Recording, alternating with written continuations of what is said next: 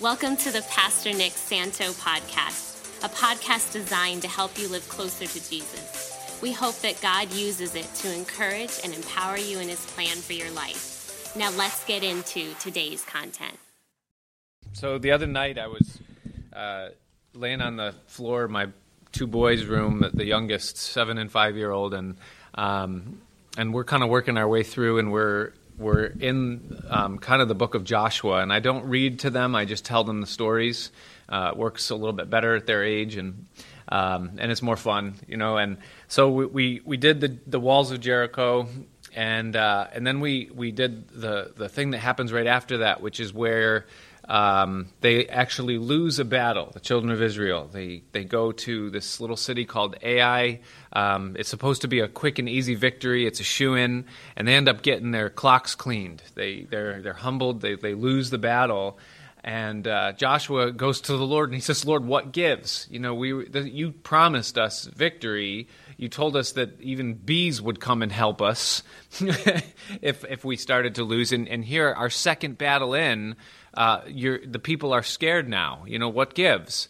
And there was a reason behind it. You know, there was a man who had stolen some stuff, and God was setting things right and teaching his people some lessons early on and the whole thing. But I'm sharing the story, and my 5-year-old, who isn't my scholar, and he sometimes I'm not even sure he's listening to anything I say. He stops me and he says, "Dad," and I said, "Yeah, what is it, Noah?" And he said, "If God made a promise, then why didn't he keep his promise?" And I said, "Noah, that's an excellent question. I'm really glad you asked it." And I said, "And here's the reason why." I said, because sometimes the promises of God are absolute, you know, meaning that he's going to keep his promise. And it is what it is. Like, he's not going to move on that. And I said, but there are other promises in the Bible that are we would call partner promises, meaning that God tells us that if we do something, then he will do something. And it's a conditional promise wherein there's a relational aspect to it, and we have a part to play.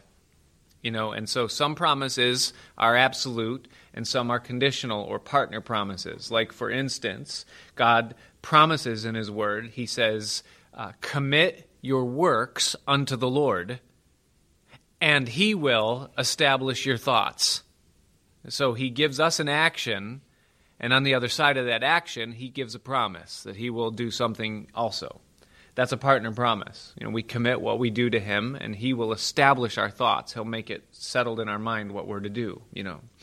And so as we're looking at 2 Peter chapter 1, what we have is this amazing chapter that in its sum total really is a partner promise. And it's an amazing partner promise because it begins by God, through the Holy Spirit, telling us that if we would take action in 8 ways, then God, on the other side of that, his promise is that he's going to make sure 7 things happen for us.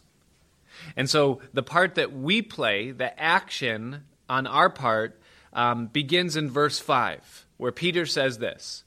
He says, giving all diligence, he says, add to your faith virtue, and to virtue knowledge, and to knowledge temperance, and to temperance patience, and to patience godliness, and to godliness brotherly kindness, and to brotherly kindness love. And so he tells us 8 things that we're to add to ourselves, or 8 ways that we're to be diligent. There's something that we're to do, and so we're to add to our faith. We're to add virtue to our lives. We're to add knowledge. We're to add self-control. That's what temperance is. We're to add patience.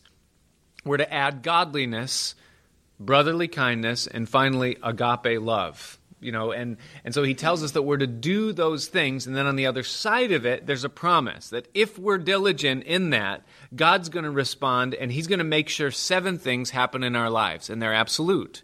He tells us, and we can read it, verse 8, he says, "For if these things are in you and abound, they make you that you shall neither be barren nor unfruitful in the knowledge of our Lord Jesus Christ. But he that lacks these things is blind and cannot see afar off, and has forgotten that he was purged from his old sins. Wherefore brethren, rather than this, give diligence to make your calling and election sure, for if you do these things, you shall never fail.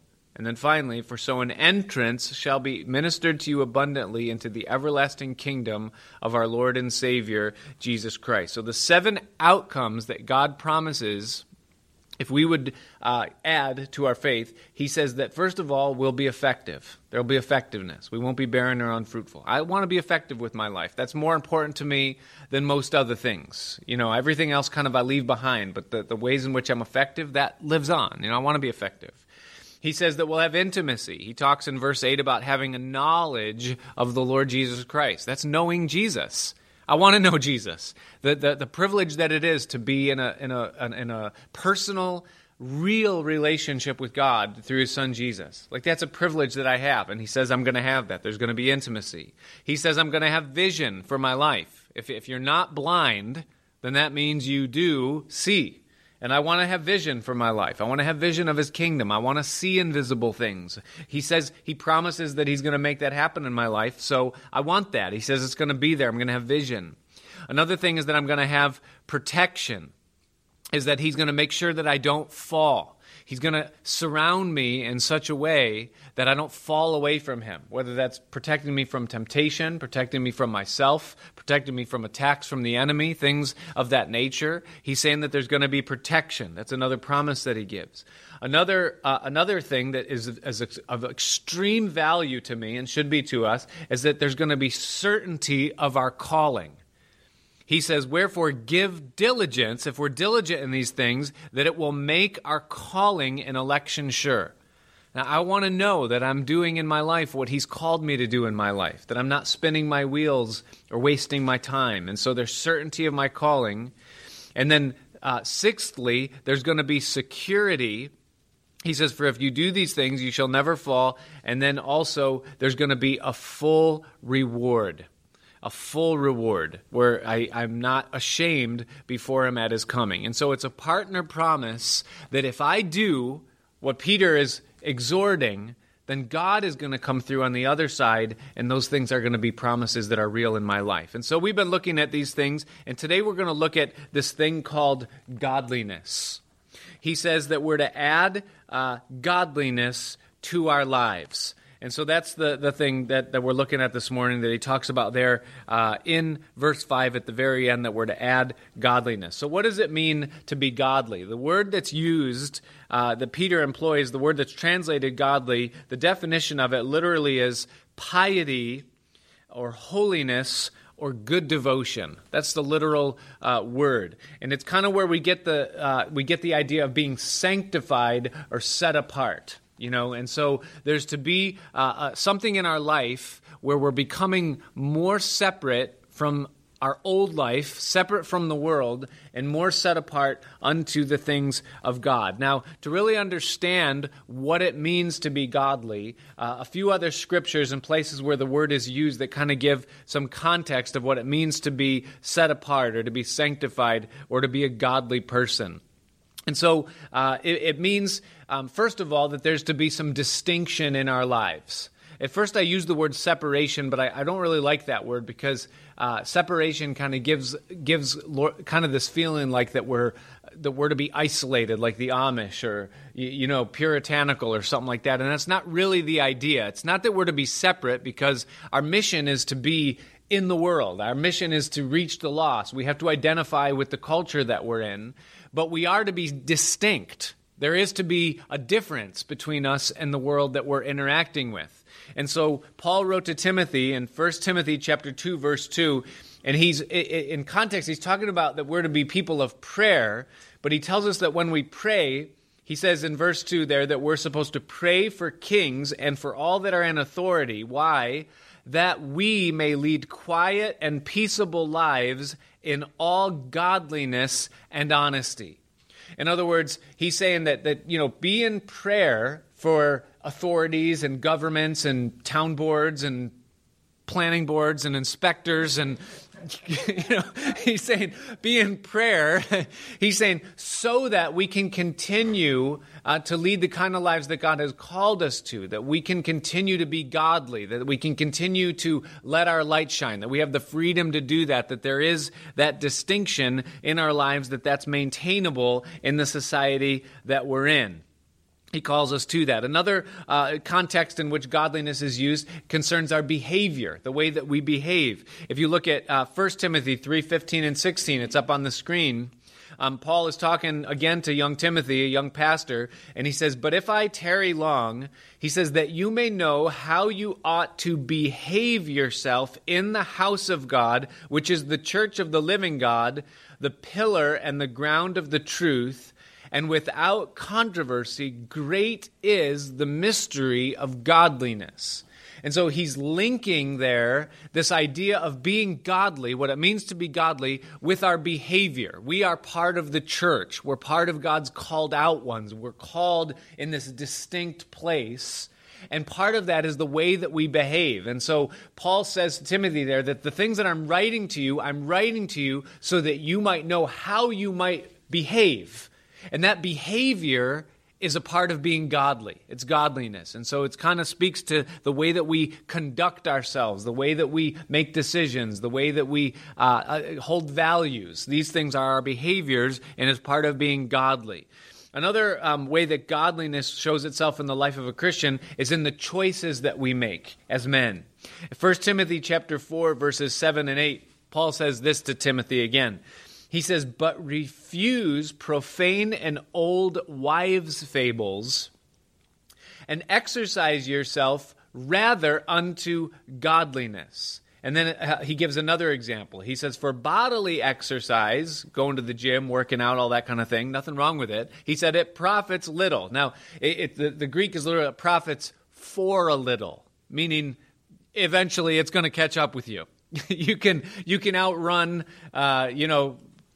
unhealth for a while, but eventually you're not going to make it. Even Jack LaLanne died. He held it for a long time, but he lost the battle. He goes, it profits for a little, but then he says, "But godliness is profitable unto all things, having promise of the life that now is and of that which is to come." And so he gives two examples there where the contrast is godliness. On the one hand, he's saying profane and old wives' fables. Now, what is that? That's watching Desperate Housewives on TV. That's watching reality TV show. That's the profane. And what he's saying there is turn off the TV, right? Put down Reader's Digest or maybe Sports Illustrated. He's saying refuse those things and exercise yourself rather unto godliness. In other words, figure out the things in your life that are unprofitable. They're not sinful maybe, but they're unprofitable, and trade those things for something that's going to build godliness into your life. And then the second example is just the action. So not what we take in on TV or in magazines or whatever else, but now what we're doing with our time. There are things that we do that are, maybe they're even profitable a little. But he's saying, but godliness, to exercise ourselves unto godliness, is profitable in every area of our life. And what Paul is simply saying here, he's not calling us to be hermits or to do nothing. He's saying, listen, I've lived this life in the Lord long enough to know that anything that you give up to trade for more of God in your life, you're going to say that was a worthy trade. That was a worthwhile transaction to make. I'm glad I did that. I don't regret having stopped doing something in order to give myself more to God. I had never had that regret before in my life. That's what Paul is saying. And so it has to do with the choices that we make of what we allow in and what we do. That and to choose godliness, he says, that's part of being godly, and we're to add godliness. Another way that godliness it touches our lives is in our values, the way our values are shaped. This is a little bit of a longer passage, but I want to read it to you because it illustrates the theme. It's 1 Timothy chapter 6, verses 3 through 11. Paul says this. He says, if any man teach otherwise, and you can just read all of what Paul said, and if you're wondering what teach what, all of what Paul said, okay? If any man teach otherwise, and consents not to wholesome words, even the words of our Lord Jesus Christ. So he expands to the whole Bible. If anyone teaches you anything else, and the teaching which is according to godliness, he is proud, knowing nothing, but doting about questions and strifes of words, whereof comes envy, strife, railings, evil surmising, perverse disputing, that's arguments, of men of corrupt minds and destitute of truth, supposing that gain is godliness. So in other words, the false teacher, the person who puts the Bible on the back burner that says we don't need to give ourselves to the things of God, that person also says, hey, gain is godliness. You want to be godly? Get rich. That's godliness. He's saying that's not true. He says, from such withdraw yourself. And now here's what godliness is. He says, but godliness with contentment is great gain. So in other words, it's not about how much I gain or how much I have that makes me godly. It's about being content with what I have right now. That's godly. It's being content with what he's given me. And here's why that matters. Because we brought nothing into this world, and it is certain that we can carry nothing out. So having food and clothing, let us be therewith content. But they that will be rich, in other words, if you want to make the endeavor of your life, what you value is earthly riches. If that's your values, he says, then the outcome of that is that you're going to fall into temptation and a snare and into many foolish and hurtful lusts, which drown men in destruction and perdition. For the love of money, not money, but the love of money, is the root of all evil. That's a huge statement. You can meditate on that for a long time and just carry that out to 1,000 conclusions. He says, which while some coveted after, they have erred from the faith and pierced themselves through with many sorrows.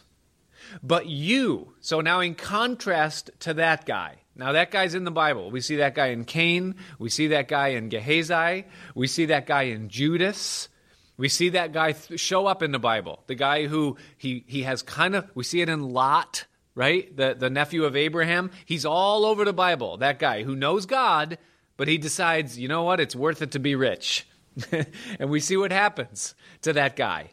But he says, but you, O man of God, that's our identity. That's who we are. Flee these things and follow after righteousness, godliness, faith, love, patience, and meekness. That's it. That's the end of that passage. But godliness, being godly, this call to godliness, it's reflected in our values. What do we value? What's truly valuable to us in our lives? When we weigh things out, if we have to make a choice of what we want to keep and what we want to get rid of, what we're going to hold on to and what we're going to throw in the 20-yard dumpster, what's valuable to us in our life? And what Paul is saying, what the Bible is saying, what Peter is saying, what the Holy Spirit is saying to us this morning is that godliness, to be set apart for God, to have more of God growing up in our lives, that's valuable. That's profitable in all things. And so godliness touches our values. Godliness also directly affects, listen to this, guys, it directly affects our ability to understand truth. To understand truth. Titus chapter 1, verse 1. Listen to what Paul says here. He says, Paul, a servant of God and an apostle of Jesus Christ, according to the faith of God's elect, now watch this, and the acknowledging of the truth, which is after godliness. In other words, our ability to acknowledge the truth, to comprehend and understand what is true versus what is not true, comes after godliness. Meaning that this concept of being set apart for God, belonging to God, growing in the things of God, is directly related to our ability to comprehend truth. Truth comes after godliness. So the more of God we have, And the more of us we surrender to God, the more truth we're going to understand and comprehend. And so godliness affects our ability to understand truth. And then finally, godliness has to do with the type of character that we have. 2 Peter chapter 3, verse 11. So the exact same letter that we're studying when we're talking about godliness this morning, the conclusion that Peter comes to at the end of 2 Peter chapter 3, verse 11, he says this, "Seeing then that all these things shall be dissolved." Now, just so you understand the context, he's talking about the world. Physically, completely, entirely. The entire planet, every atom is going to be consumed and dissolved. "Seeing then that all these things will be dissolved, what manner of persons ought you to be in all holy lifestyle and godliness?" Remember, anybody in here, I mean, I'm young comparatively, but anybody in here ever see the cartoon Inspector Gadget that was on years and years and years ago? Remember at the beginning of every program, he would get a message with his assignment, and it would say everything, "This message will self-destruct in 10 seconds." And he would crumple it up and throw it, and his dog would get blasted or something like that. Listen, here's the reality, is that every physical thing in this entire spectrum of existence, this world, is one day going to self-destruct. It's all going to be gone. And that should give us a little sense of what's truly valuable. If someone offered you $1 million or a roll of toilet paper, but the catch is that the $1 million is going to vaporize in 15 seconds. Which one of those two things is more valuable? The roll of toilet paper, right? And so, we might live in this world if we get a full lifespan, 70, 80, maybe 90 years. But at the end of it all, we take none of it with us. And so for us to live our lives for things that are going to dissolve doesn't make sense. And so to value those things is an error. And so what the Bible is telling us is this. Listen, godliness is valuable for eternity. And so our character, who we are as men, and the things that we value, and the way that we behave, and the choices that we make, to choose godliness over worldliness is a good move. That's what the Bible is telling us. And Peter is saying that we're to add godliness. And so, kind of in summation, this whole idea of godliness is an ongoing work of transformation in every area of our lives. It's an ongoing surrender of myself to God, of my values to God, of my life and my time to God, my resources to God, and allowing Him to fill every part of my life, and I'm continually growing more and more in my life towards Him. That's what godliness is. So what does godliness look like in the life of a Christian? You and I, we all have extremely complex, complicated lives. We were having a conversation right before this Bible study started about how we are faced constantly with interruptions in our life. So you're trying to get something done around the house, and immediately you're called upon to give someone a ride somewhere. And then you come back to what you're doing in the house, and you notice that you have to cut off a plumbing line, and you don't have the right cap, so you have to go to the hardware store. And then your wife calls you and says, "Could you please pick up a bag of salad?" And then you come home, you get back in your project, and she says, "Could you please come up for dinner?" And then and then she says, "Oh, right after dinner I have to," so that means now you have to do the dishes and clean up. And then right after that, the kids need to be put to bed. And then you have Bible study that you need to prepare for. And we lead insanely complex lives in the society that we live in that are compartmentalized in 1,000 different ways. And so what godliness looks like in the life of a Christian is that in every area of my life, every area, I'm surrendering more to Him. And so if I were to just kind of make an analogy to our life and to compare our life to a house, every room of a house represents kind of an area of our life.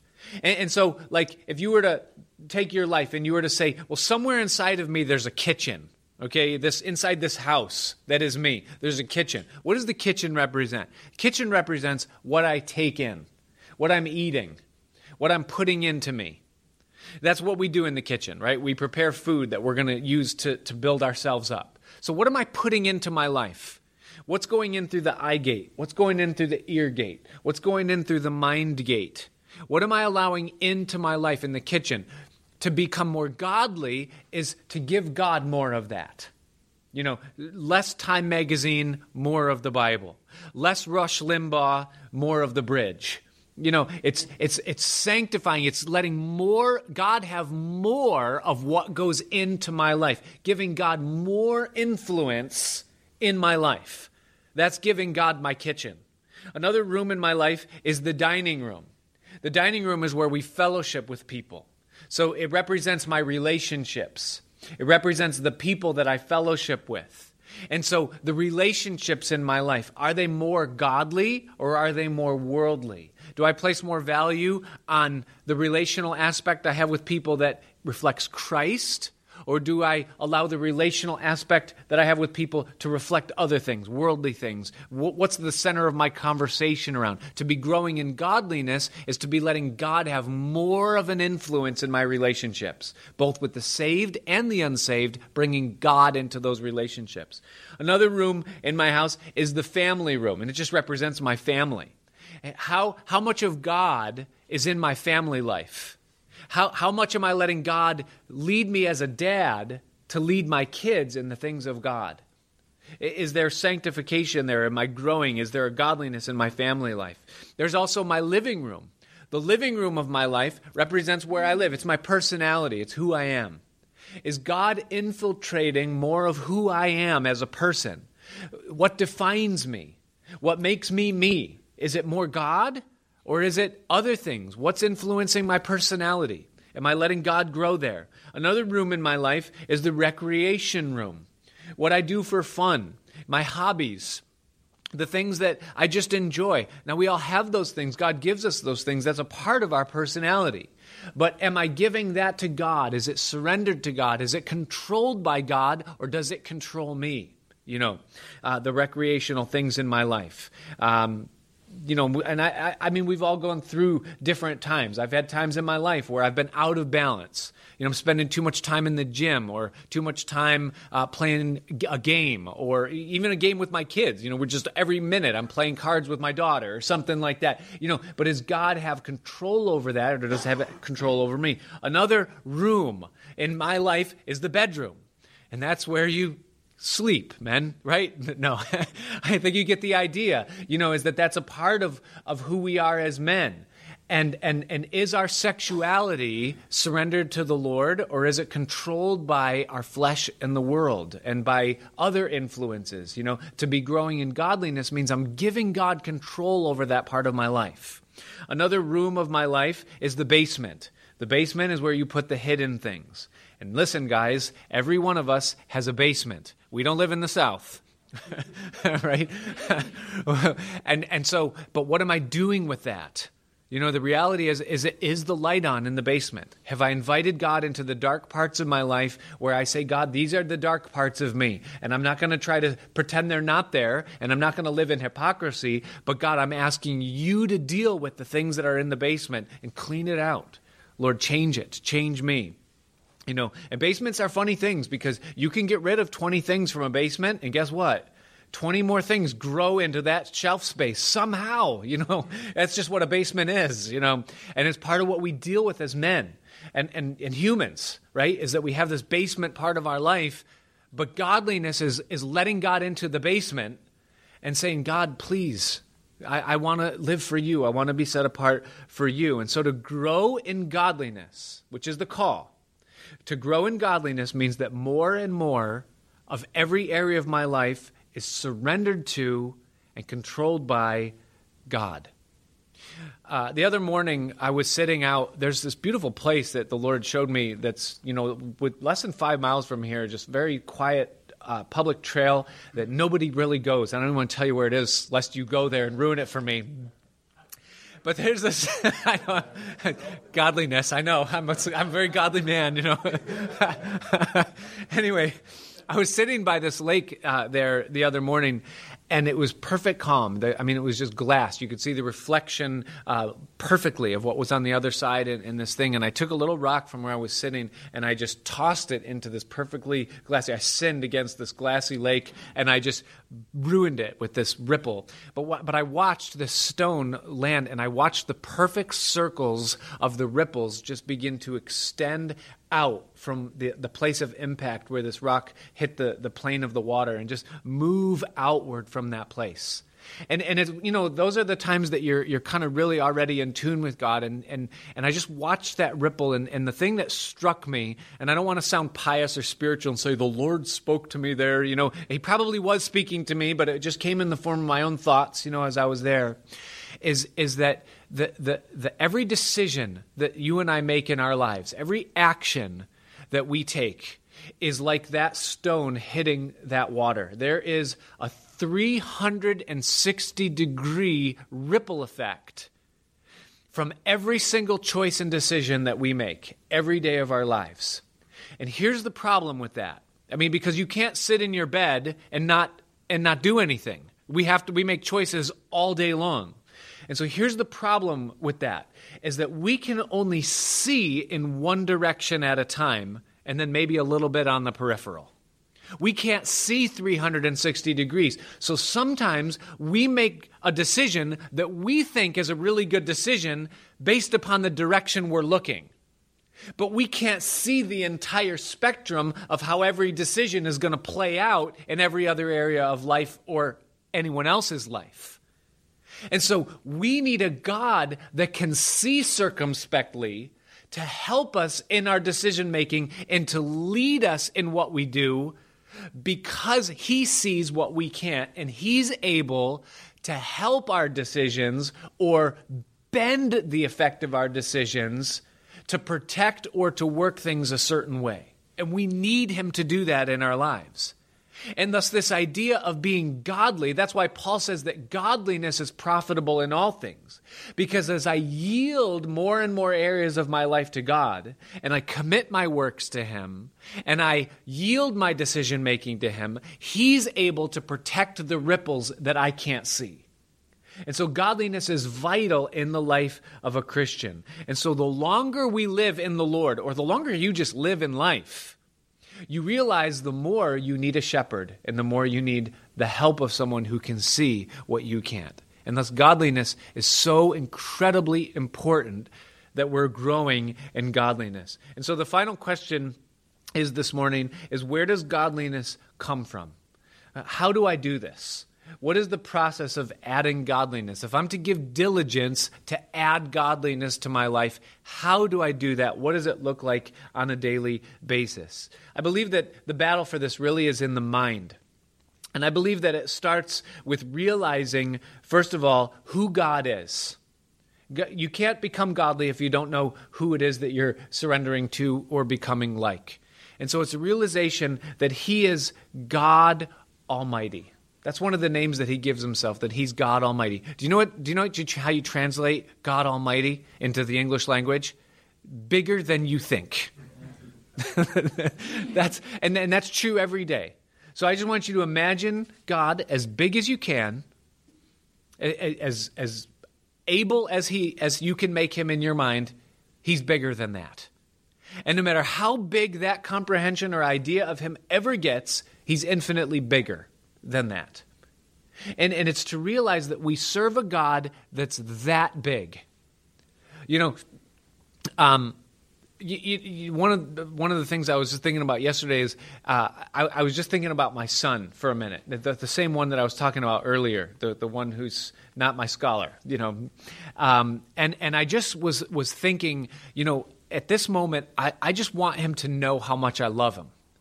And there's really no way for me to communicate that to him because he doesn't have a cell phone, so I can't shoot him a text message. And I can't interrupt my wife to text her to tell him Daddy loves you. But I just felt like this. I want him to know that I love him. And I thought for a minute, here I'm thinking that in order for me to get that message to him, I need to either send a text message or be able to tell him or look in his face or do something for him, and the whole thing. And then it just struck me as like, why don't I just ask God to tell my son how much I love him? Why do I think that that's like beyond God? Why have I made God so small that he can't do that? Like right now, just put a realization in the heart of my son that I love him. Or even put it there and he doesn't even know it yet, but let him realize it 10 years from now or something like that. But just God, and sometimes we realize so little on God because we're so self-reliant on our things. But to realize that he's God and that he's literally able to do all things. But how much do we really trust him with? How much do we really give to him? Realizing who God is, that he is our Father. He's our Father. He's not just almighty, bigger than you think, but that bigger than you think is your dad. And he wants to be your dad. He wants to be your father. Jesus said amazing words in Matthew 23. They're words that if you've been around the Bible, you're probably familiar with them. He said, call no man on earth your what? Father. Now, we look at that as the anti-Catholic verse, right? Like that's the verse we use when, we're debating with Catholics about, this whole thing, and nothing against Catholics, that's just what that verse has become in New Testament Christianity. But I want you to think about that verse for a minute when Jesus says, because Jesus wasn't giving us that verse as fodder to argue with other Christians, all right? That wasn't what was in his mind when he said that. Call no man on earth your father. Why did Jesus say those words? Because what he was communicating to you and I is that the God who is bigger than you think wants to have the place in your life that he is your Father.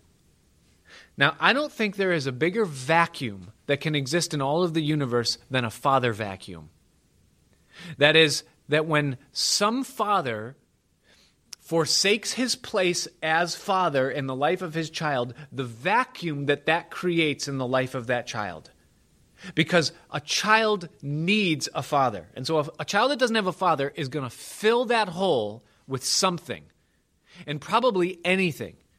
And so a child without a father is going to be fathered by a TV set. He's going to be fathered by his friends. He's going to be fathered by a sinful society. He's going to be fathered by anyone who will take that place of father within his life. And what's going to happen, the consequence of that, is that child is going to become like and is going to reflect the values and the personality and bear the fruit of who the father becomes. Now, if God wants to be our Father, and if we're willing to give him that place and say, Lord, I might be a grown man, but I still need a father, and I'm willing to become your son, lay your hand upon my head and make me your son, then the result of that profession, prayer, desire is going to be that God's values, God's personality, God's path and leading, the unfolding of God's plan for your life, and the release of God's resources, help, and power in your life, all of that is going to be given to you because he has become your father. And so godliness begins when I realize who he is, God Almighty, and I realize who he wants to be, my father, and then I make him to have that position within my life. I yield myself as his son. I say, I want you to be my father. Forgive me, Lord, for all of the other father figures I have given influence in my life. And I pray right now that you would become the father over my life. That Donald Trump, and not in his political thing, but in his business, that he wouldn't be my father. That the men of the world, the things of the world, the humor of the world, that those things would not shape my values, but that you, God, would be my Father, that you would take your place as Father in my life, to realize his promises, to realize what he has for us, and to be rooted in that, to be rooted and grounded in his love. I sat with my son, Rocky. We took a hike up Brace Mountain on the day after Easter, Resurrection Monday. My in-laws were in town. We all went over northeast corner of Dutchess County, highest point in Dutchess County. It's a really beautiful place, and great hike because there's views kind of the whole way up. And so Rocky and I went off trail for a while because we saw this other rock ledge off another way, and we thought, let's go try and find that, and we'll catch up with everyone later. So we went up there, and it was just the two of us, me and him, and we got up to this rock ledge, and we're looking out, and we were literally looking across the entirety of Dutchess County from the highest point in it. We could see kind of the middle. We saw Stissing Mountain. You can see over here. You can kind of discern where we're at. You see the Hudson Valley, and then you can see the Shwangunks, and then you can see the Catskills off in the distance. So you really can see everything looking back west from that place. And I looked at my son, and I said, Rocky, I said, look, I want you to look at something. And I pointed down in the valley, the Harlem Valley, right there where Route 22 is. It's the lowest point. And then from there, you can see there, and then you can see kind of Poughkeepsie, which is a little higher, and then you see the Shwangunks, which is a little higher, and you see the Catskills, which are the highest. And I pointed to all four, and I said, Rocky, I said, I want you to see that. I see that. Look at that. Look at that. I said, look at that. I said, listen, son. I said, you choose. You can have that, or you can have that, or you can have that, or you can have that. I said, God has given you that, the highest. Your life is that mountain, but you can choose where you want to live on it. You can live in the valley if you want, and you can carve out yourself a little garden there, and that can be your existence. Or you can put yourself a little higher at elevation and say, I'm content here, the floods aren't going to get me. Or you can go a little higher. But Rocky, I said, listen, it's your choice. God will give you the mountain of your life. Where do you want to go with it? And that's true for every one of us that's here right now. Is that you are absolutely unique and individual. God, there's nobody else like you. There's no other relationship that can be had with God than the relationship that you have with God. And He will go as high and as far with you as you want to go. There is no limit. You will grow and grow and grow. You will know Him more and more and more if you want to. You will have more and more of His love filling and satisfying your life. You'll have more and more of His Spirit flowing into, through, and out of your life. As much as you want, He is limitless in His ability to give. And what He calls us to is to add godliness. More and more of our lives being surrendered more and more to Him. And for everything that we give Him access to, He gives us of Himself, infinitely more than we're laying down. And He says, add. Amen? Amen. Thanks for joining us for the Pastor Nick Santo podcast. To regularly receive these teachings, be sure to subscribe so that you can get it automatically when it's released. If you find this material helpful, please share it and help us get the message of Jesus out to others. We also appreciate your feedback, so if you would, leave a review in iTunes or email us at pastor.nickpc@gmail.com. Until next time, may you continue to love, learn, and live the way of Jesus.